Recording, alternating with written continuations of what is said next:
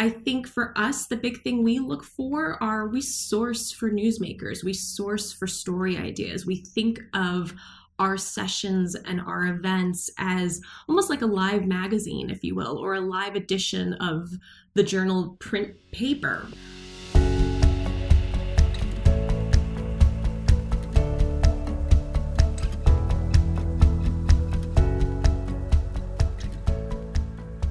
Hello everybody and welcome back to Media Voices. We're the Media Focus podcast that takes a look at all the news and the views from the media world over the past week. I'm Chris Sutcliffe. I'm Esther Thorpe. And I'm Peter Houston. And that extract you've just heard is from my interview with Kim Last. She's the editor of live journalism at the Wall Street Journal. We talked about what they see the role of live journalism being at the publication, how they adapted when the pandemic hit, and what they are doing to bring events to life virtually.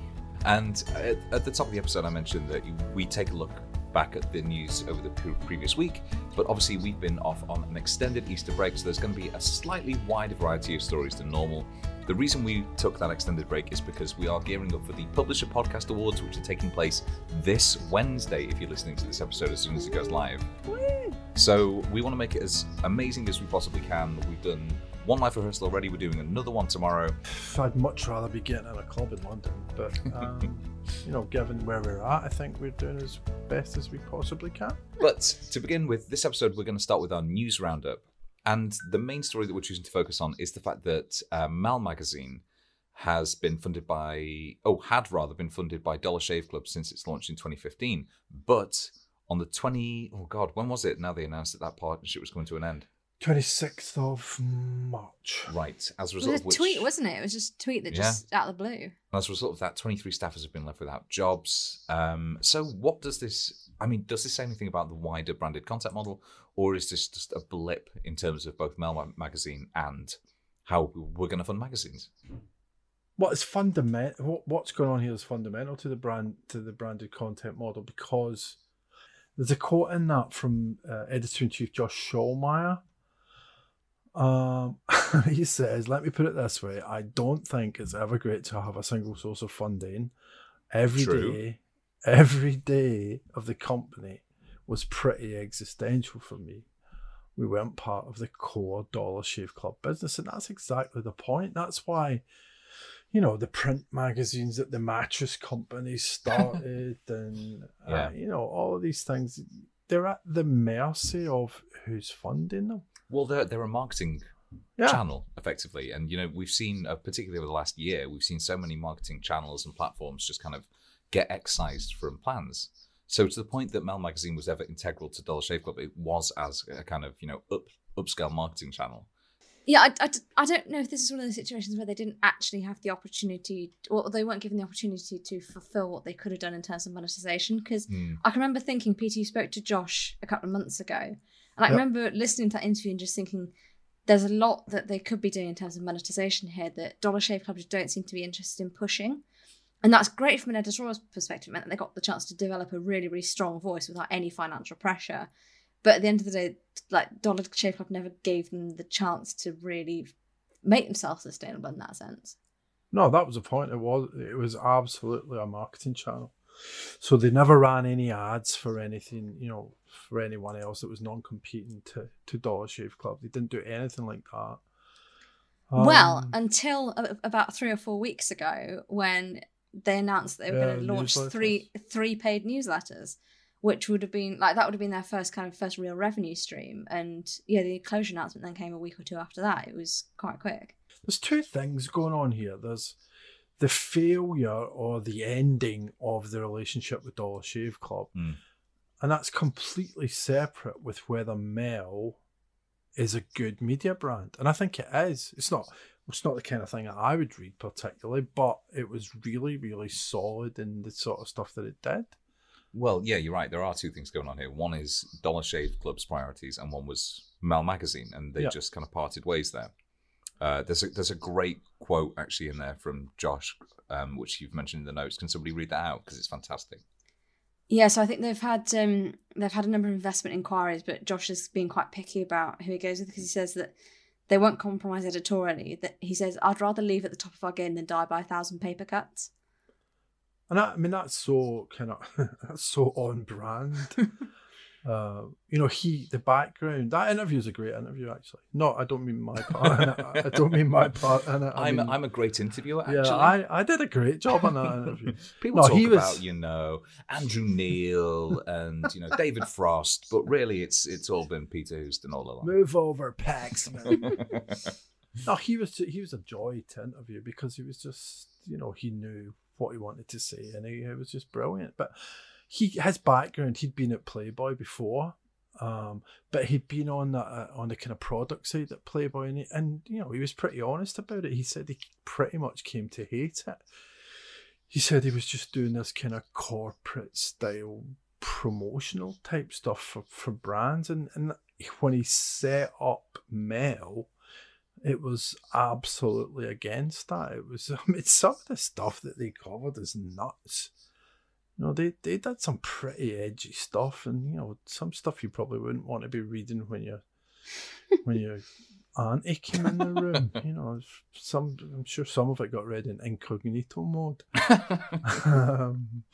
But then they did a whole thing exposing Asian, the increase in Asian anti-Asian violence or violence against Asians in the States, and they did some serious long form type stuff.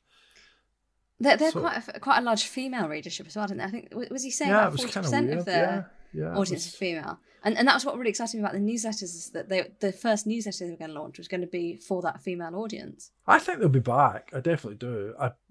Then when he's back, or when those 23 people were back, they are going to be facing exactly the same problems as everyone else is facing. Did they go on membership, paid subs model?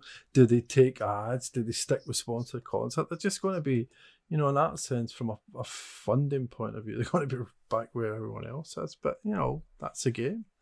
So I suppose the question then is, to what extent is the halo effect around having a magazine like Mel under the aegis of Dollar Shave Club and, its contemporaries, to what extent is that halo effect always going to be just as shaky as a revenue source as any other? Is this just exactly what we've been saying for years? You cannot have that single source of revenue. You have to diversify, and you just can't necessarily have the freedom to do that under, a brand that ultimately isn't a publishing company. Yeah. Okay, cool. No, the point with that is that, so there's a couple of things that are worth looking at with that. They had a decent run. They had 6 years where they could pretty much establish that brand and, to a large extent do what they wanted. And one of the tweets I saw was really interesting. It was someone going, "What, wait, Mel was actually a marketing channel for Dollar Shave Club? I never knew that." And that was the point. It was a very loose relationship. So they had those 6 years to build that brand. I'm sure any senior editor or publisher that a brand comes along and says, "Okay, here's the money and we'll give you, you've got 5 years to build your brand." Yeah, okay, I'll take that. Yeah, absolutely. But is that not where the error was though? And I get that there's probably things that they weren't allowed to do as part of that relationship, but should they have 3 years into that started saying, we need to be starting to build out, maybe not paid newsletters, but we need to be starting to build out revenue streams just in case they cut the purse strings? Maybe Dollar Shave Club didn't want that. They didn't want the complication. I don't know. Yeah, hard to say without having, being privy to the internal discussions. I mean, yeah, you're right. You're absolutely right. Are they the sort of magazine, do you reckon, is their audience large enough that they could do it as a membership sort of thing? Don't know. I mean, they've got 4 million uniques. I think even their newsletter, they had like 60,000 people on that, and it was a 40% open rate. They had a really strong relationship with their newsletter readers. Okay. Yeah, I think the people that they're not Vice in that sense. I think they're narrower and they went deeper in a lot of ways than Vice on a lot of the stories. So yeah, maybe. I don't know. Jesus, if I knew whether they would succeed as a membership publication, I'd be worth a shitload more money than I am. That's true. Moving on now to the news in brief for this week, and according to some new forecasts, the advertising industry is poised to return stronger than ever this year. Marketing budgets are usually the first thing cut in a recession, but because this has been this big predicted consumer bounce back, everybody looking to spend, everything's looking slightly rosier than it was in 2008. And Facebook is bringing its local news section to the UK. This isn't Facebook News, this is something else. But the idea is that users can see at a glance what is happening within their hometown or city simply by adding that location to their feed. So Facebook says that they want to drive traffic to local sites, helping publishers to reach new audiences. Let's hope there are still local publishers left. I heard Peter sigh halfway through that. You know, if this wasn't Facebook, if this was someone that was saying, oh, you know, we've got this really cool thing and we know where you are and it means we can target local news at you, you'd be going, oh, that's amazing. That's such great technology. But it's fucking Facebook. Talking about being depressed. Yeah. BuzzFeed has said the pandemic contributed to a 16% drop in revenues from its editions outside the US, which are actually run from London. Good news for BuzzFeed, it's reduced its operating losses by 60%, selling off operations in Germany and Brazil, but at the cost of news operations in the UK and Australia. And the HuffPost deal... Well, HuffPost is not coming out well at that, or staff at HuffPost are not coming out well. No, they're not. We saw, we were talking about last time, in fact, the very last episode we were talking about, Jess Brammer and not knowing what was going to go on with her team. And it sounds like everything just got cut, it's terrible. BuzzFeed have really, really come out badly for this in terms of how they've, their practice and priorities around what they're planning to do. I mean, BuzzFeed news people did a great job, but HuffPost recently has just been knocking it absolutely out of the park. Yeah. Moving on then, Platformers Casey Newton has launched a virtual newsroom with other independent reporters called Side Channel. So Side Channel is a Discord server which paid recipients of his newsletter will be able to access, and it's kicking off this week with Mark Zuckerberg. Which it would kick off.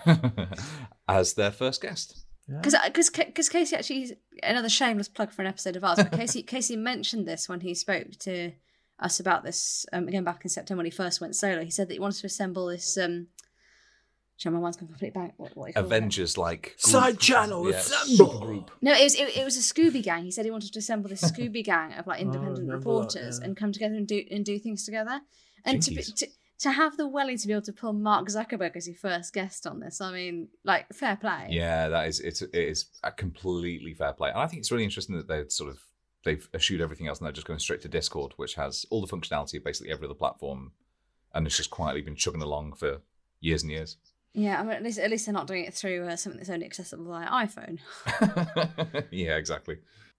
Vox Media has acquired Cafe Studios, which is a podcast-first publisher focused on the intersection of law and policy and politics and news and business. That's a big intersection. Yeah, this. So that acquisition. Fascinating. My favourite social media network, TikTok, is financially backing the production of a new series from publisher Now This called Viral, which will feature interviews with public health experts and a live Q&A session focused on answering questions about the pandemic. There's a pandemic? I think this is interesting for TikTok because, actually, I think this is interesting for Now This and TikTok. Now This does some brilliant stuff on social platforms, particularly on Facebook, and the fact that they're doing this on TikTok is interesting. But I think it's cool that TikTok seems to be funding stuff that's away from people doing stupid dances and trying to eat weird stuff and making funny faces. Spoken like a man who's spent many, many hours on the platform. Please, somebody help me budget this next one because I don't understand it. So Substack, you all know Substack, has announced Substack Local, which is a program to support a new group of up to 30 local news writers on its platform. On the face of it, great. We need more local news coverage. We don't want any more news deserts, So they're setting aside a total of $1 million for this, which doesn't include expenses. That's $30,000 per person, plus a 15% cut of the subscription revenue they generate in the first year. They're seeing it as an advance, aren't they? Yeah, they are seeing it as an advance. How does that work? That's not enough. Well, it doesn't. Yeah. Well, they haven't said that they'll distribute it evenly. They have said that actually they'll That's even worse. They said they'll pay up to $100,000 to selected local journalists, and they'll also get 15% of the subscription revenue they generate in the first year. Right. So yeah. It's another frigging PR stunt. It might be, but so they've the way that you do it is you apply to be one of these people, and they get some judges to basically go through your proposal and say, you know what, you're going to be one of the recipients of this money, up to $100,000 per person. And the judges are 4 Substack writers who are very, very clever, but they don't have necessarily local news experience, although the program itself does have mentors who have worked within local journalism. So how do you judge the quality of local journalism if you don't necessarily have that first-hand experience? And how is a newsletter going to fulfill the role of a paper? You know, how is one local journalist? I can see that they're going to disseminate like court reporting or, you know, local news, but how do they fulfill the other functions of a local newsroom? I think you've got to look at this as it's not perfect, but it's a start. Having just said it's a PR stunt, I think you got to see, well, if there's a proof of concept, then it can maybe not so much that Substack can support it, but that people can say, okay, 2 or 3 people can get together and create a local newsletter, and it will be self-sustaining. So from that point of view, it's interesting, and it's so easy to be cynical about this kind of stuff. My worry, for all sorts of reasons. My worry is based on the problems we flagged there. That this is almost, it's not being set up to fail, but it's not being invested in enough to make it worth the time. And then after the fact, people will look at its failure and go, there is no money to be made in doing local newsletters. That's my worry. I think Axios will set that one straight. Yeah. Or Forbes. Reuters has put its newly redesigned website behind a paywall. So I think it announced its intentions to do this late last year, and it now wants readers to cough up $34.99 a month to access its content, which that's apparently the same as a Bloomberg's digital subscription. I don't understand that price point at all. There's been a lot of criticism of it, yeah. That just makes no sense to me. But no, good luck to Reuters. Is that the start of a funnel to, you know, get people to pay for them, that, you know, they're more elaborate? Yeah, almost certainly. But that doesn't make any sense. But actually, maybe that's the point. Maybe they're looking at it as people just put it on a corporate account, like a business. It's a business expense, and that's why they'll pay that kind of money. What's the FT's subscription? For digital, FT, £33 a month. Yay! Yeah, very close. I'm pretty good at this media shit. Right, do I give away tote bags? This week I spoke to Kim Last, editor of live journalism and special content at the Wall Street Journal. So I began by asking her what live journalism is and what her role as editor involves. So live journalism at the Wall Street Journal is exactly what it sounds like on paper. It is live interviews hosted by our journalists in front of an audience. I oversee a team of journalists here in the newsroom where we build agendas, we source our newsmakers who join our programs, and we work on the subsequent news coverage that you would see when we have a newsmaker who breaks news on stage. And is that a fairly new team at the Wall Street Journal? It is. I actually just passed my 3-year anniversary at the Journal, so I'm relatively new. And it is a young team. In a lot of ways, I like to think of us as a startup inside a well-established, well-oiled machine, which is the Journal newsroom. In your background, you've got a background basically in sort of conference production. What's the difference between how conference production works and how you see this kind of live journalism team? Yeah, it's really different, but also production values are a key part of this, right? So my background and my career, I started out in sort of traditional digital journalism and fell into events by almost accident, really.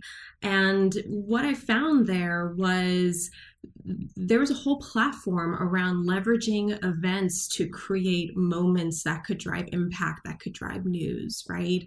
And so, you know, the production qualities are really important to this, right? The fact that you need to keep, in these days, in these virtual events, the fact that you need to make sure people's internet connection doesn't drop during their interviews, right? Like that's a really important piece to this, right? Making sure that audience members can ask questions, whether that's live or pre-taped or in a question box that they type. The production values are really actually, I'd say, rather important to all of this. And my own personal background, so like I said, I started in digital journalism. I had a stint at Fast Company magazine where I sort of sat in the news side and worked on live event franchises. You know, I think for us, the big thing we look for are we source for newsmakers. We source for story ideas. We think of our sessions and our events as almost like a live magazine, if you will, or a live edition of the journal print paper, right? We investigate ideas. We talk to interesting leaders across business and media and technology, and we look to have them say things that are really interesting that we then want to disseminate to our audience. I like that idea of his live magazine. That's quite a nice analogy. Yeah. And I say to a lot of folks when people are like, what is live journalism? It's really another edition of the Wall Street Journal in the same way that it's there's a print edition, there's a digital edition, there's video, there's audio, there's social media, and there's also this exciting new growing live component. So you said you've been in the role for 3 years. I mean, the last 12 months are going to be very, very different. So can you kind of talk me through what changed in March last year and what did the events look like either side of that? I mean, everything changed in March last year, like everything in the world. So before all of that, the live journalism portfolio at the Journal consisted of in-person events that would take place around the world.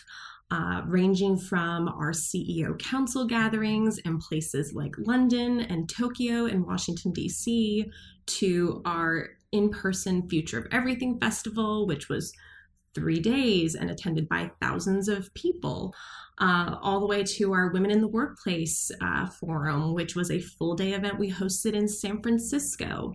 The measurement of success were butts and seats, right?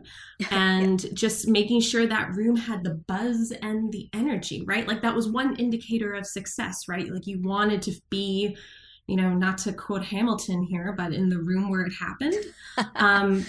And all of that obviously was turned upside down once the pandemic hit, right? We had to quickly and swiftly put a pause on everything that we did and go, okay, what does it mean to be virtual? Do people actually want to tune in and watch webinars? What can we do to go beyond the webinar look and feel? What can we do? And, this really sat in my universe and realm. Who can we get to participate in this?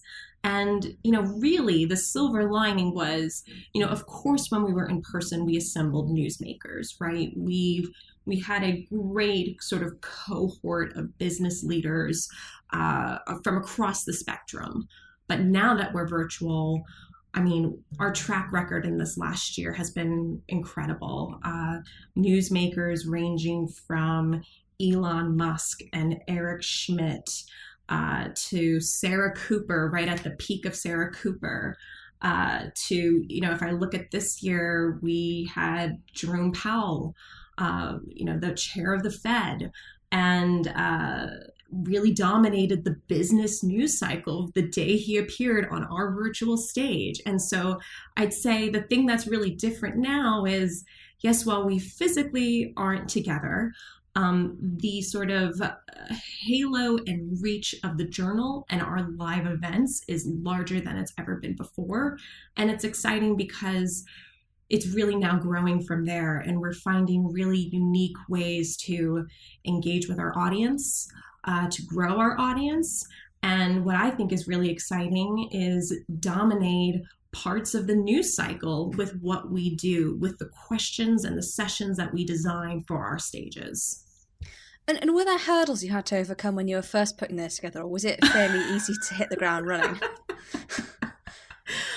It was not easy. And, luckily, like you've mentioned, I'll go back to the production piece again. There is a whole team of wizards behind the screen, I call them, here at the Journal and at Dow Jones, who are our partners in this, right? And are the people who handle the tech checks with every speaker and every one of our journalists to make sure that the Zoom connection isn't going to fail, who build out and, have totally pivoted from a role where they may have handled hotel arrangements and the menus of what you would eat at our physical conferences, and are now building and coding event platforms now, right? So it's all different and it's all changed. And of course, there were hurdles along the way, right? Like, we had no idea that Zoom was going to be the thing that powered the engine to all of this, but Zoom was the best thing when you can't really control someone's internet connection at home, or if they're working from some Airbnb somewhere or some rental from, halfway around the world, right? So that was a quick learning where we had to make that adjustment and move fast. The same thing goes around even audience development on this, right? We're like, how many people are actually going to sign up for a free event and show up, right? Like, we started to see there's at least a 50% attrition rate. So if we want 5,000 people to listen in and tune into this, then we must make sure we've got at least 10,000 people registered, right? So there's all of these sort of, I don't even think they're that special in terms of insights, but they're just what we have learned along the way and have helped in terms of designing contingencies to make all of this successful. Yeah. And you mentioned the Future of Everything Festival, that used to be a 3-day in-person event. What does that look like as an event? Because I think that's coming up in a couple of weeks, isn't it? So what does that look like as an online event? It is. And, the festival back in the day when we were all together in person, it was the largest event franchise at the Journal. Just in terms of the breadth of the program, 2 stages, I think up to more than 90 speakers. We really made it an inclusive experience for our colleagues in the newsroom to participate as moderators. I think we've had somewhere between 35 and 40 moderators when we were in person. It was like, some folks have said to me in the past, it used to be like journal camp, right? Because everybody would get together and do this. And now that it's virtual, it's bigger than it's ever been before. The exciting bit on this is that we're really aiming to have close or more than 50,000 registered subscribers log on during the 3 days. We've kept a lot of the DNA of what the festival used to be in person, meaning, back-to-back newsmaker conversations, interesting, intriguing voices who are rising, kind of interspersed in between those sort of big moments with, an Ed Bastian from Delta, followed by a Dwayne Wade, Gabrielle Union conversation, right? So we still kept that sort of DNA to this. And I think what's really exciting is that, my colleagues on the conferences team are really thinking deeply about what's a networking experience in all of this. They're looking at designing new ways to do that when you were online and, not bumping into someone in the line to get your cocktail, right, during the happy hour. So what does that look like? Because I think that's something that a lot of people haven't cracked is that kind of networking. No, and quite frankly, it's all an experiment for us too, right?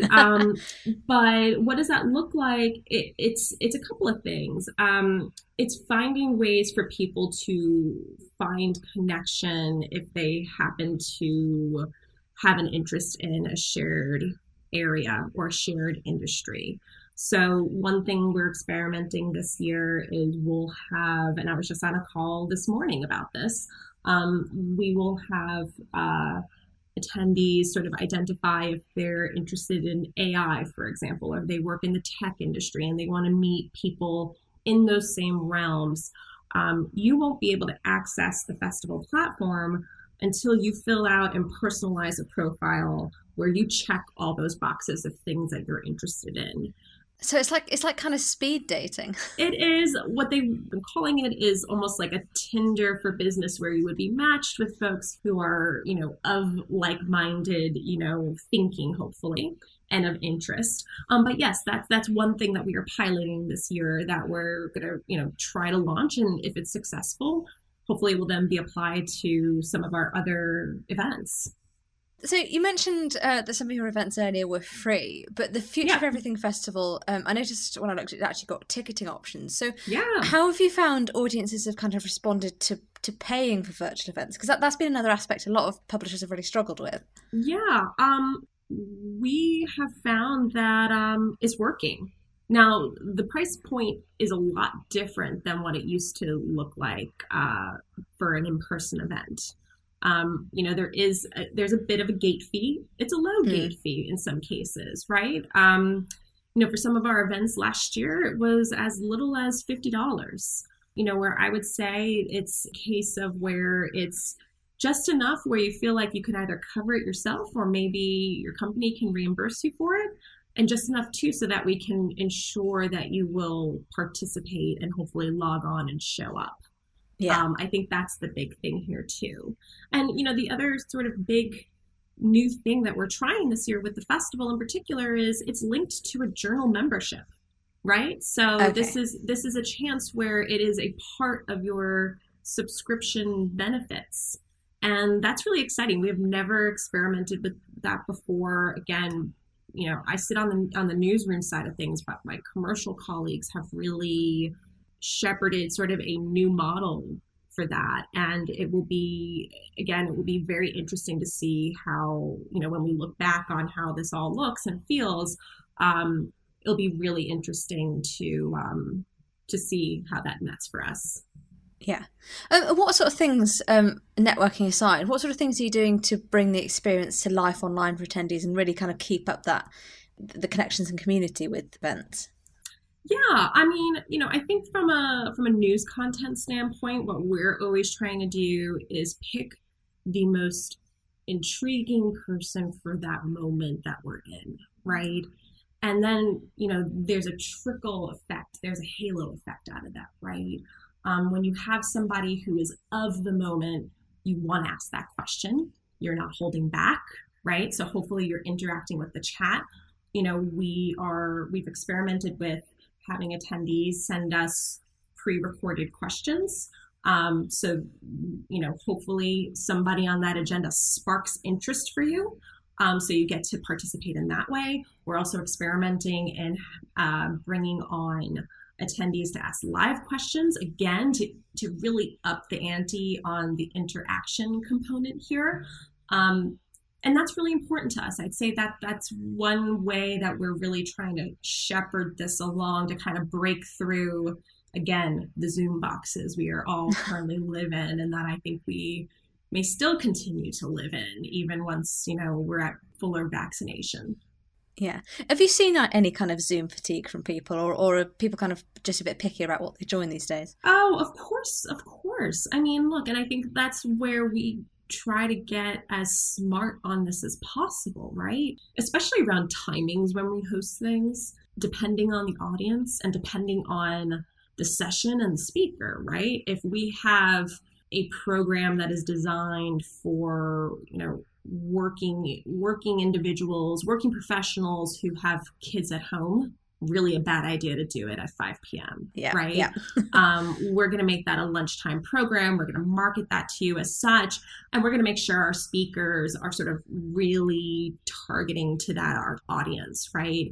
And that our journalists are going to be asking those pointed questions for tactical, practical advice. But then we've also had a lot of success with having entertainers in the evening. If I look back in the last year, we had our Women in the Workplace Forum, and sort of the end cap of that evening was a conversation with Sarah Cooper and Tig Notaro together. And that was one of the most highly attended sessions. And it was sort of like the popcorn moment where, you know, at the end of the day, where there was a lot of practical, solution-oriented discussions. This was sort of the nightcap of, okay, let's bring on some entertainers to really dive into how this has worked in a place like Hollywood.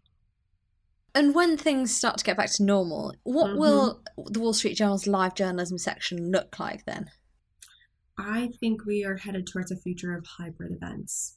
If I were to take out my crystal ball, I think the real plus side of this has been the reach of building new audiences through our virtual programs, and the reach of convening a newsmaker or newsmakers plural who we would have a tough time getting them to commit a whole day to us, getting them to fly on a plane to show up at this particular time and this particular moment, right?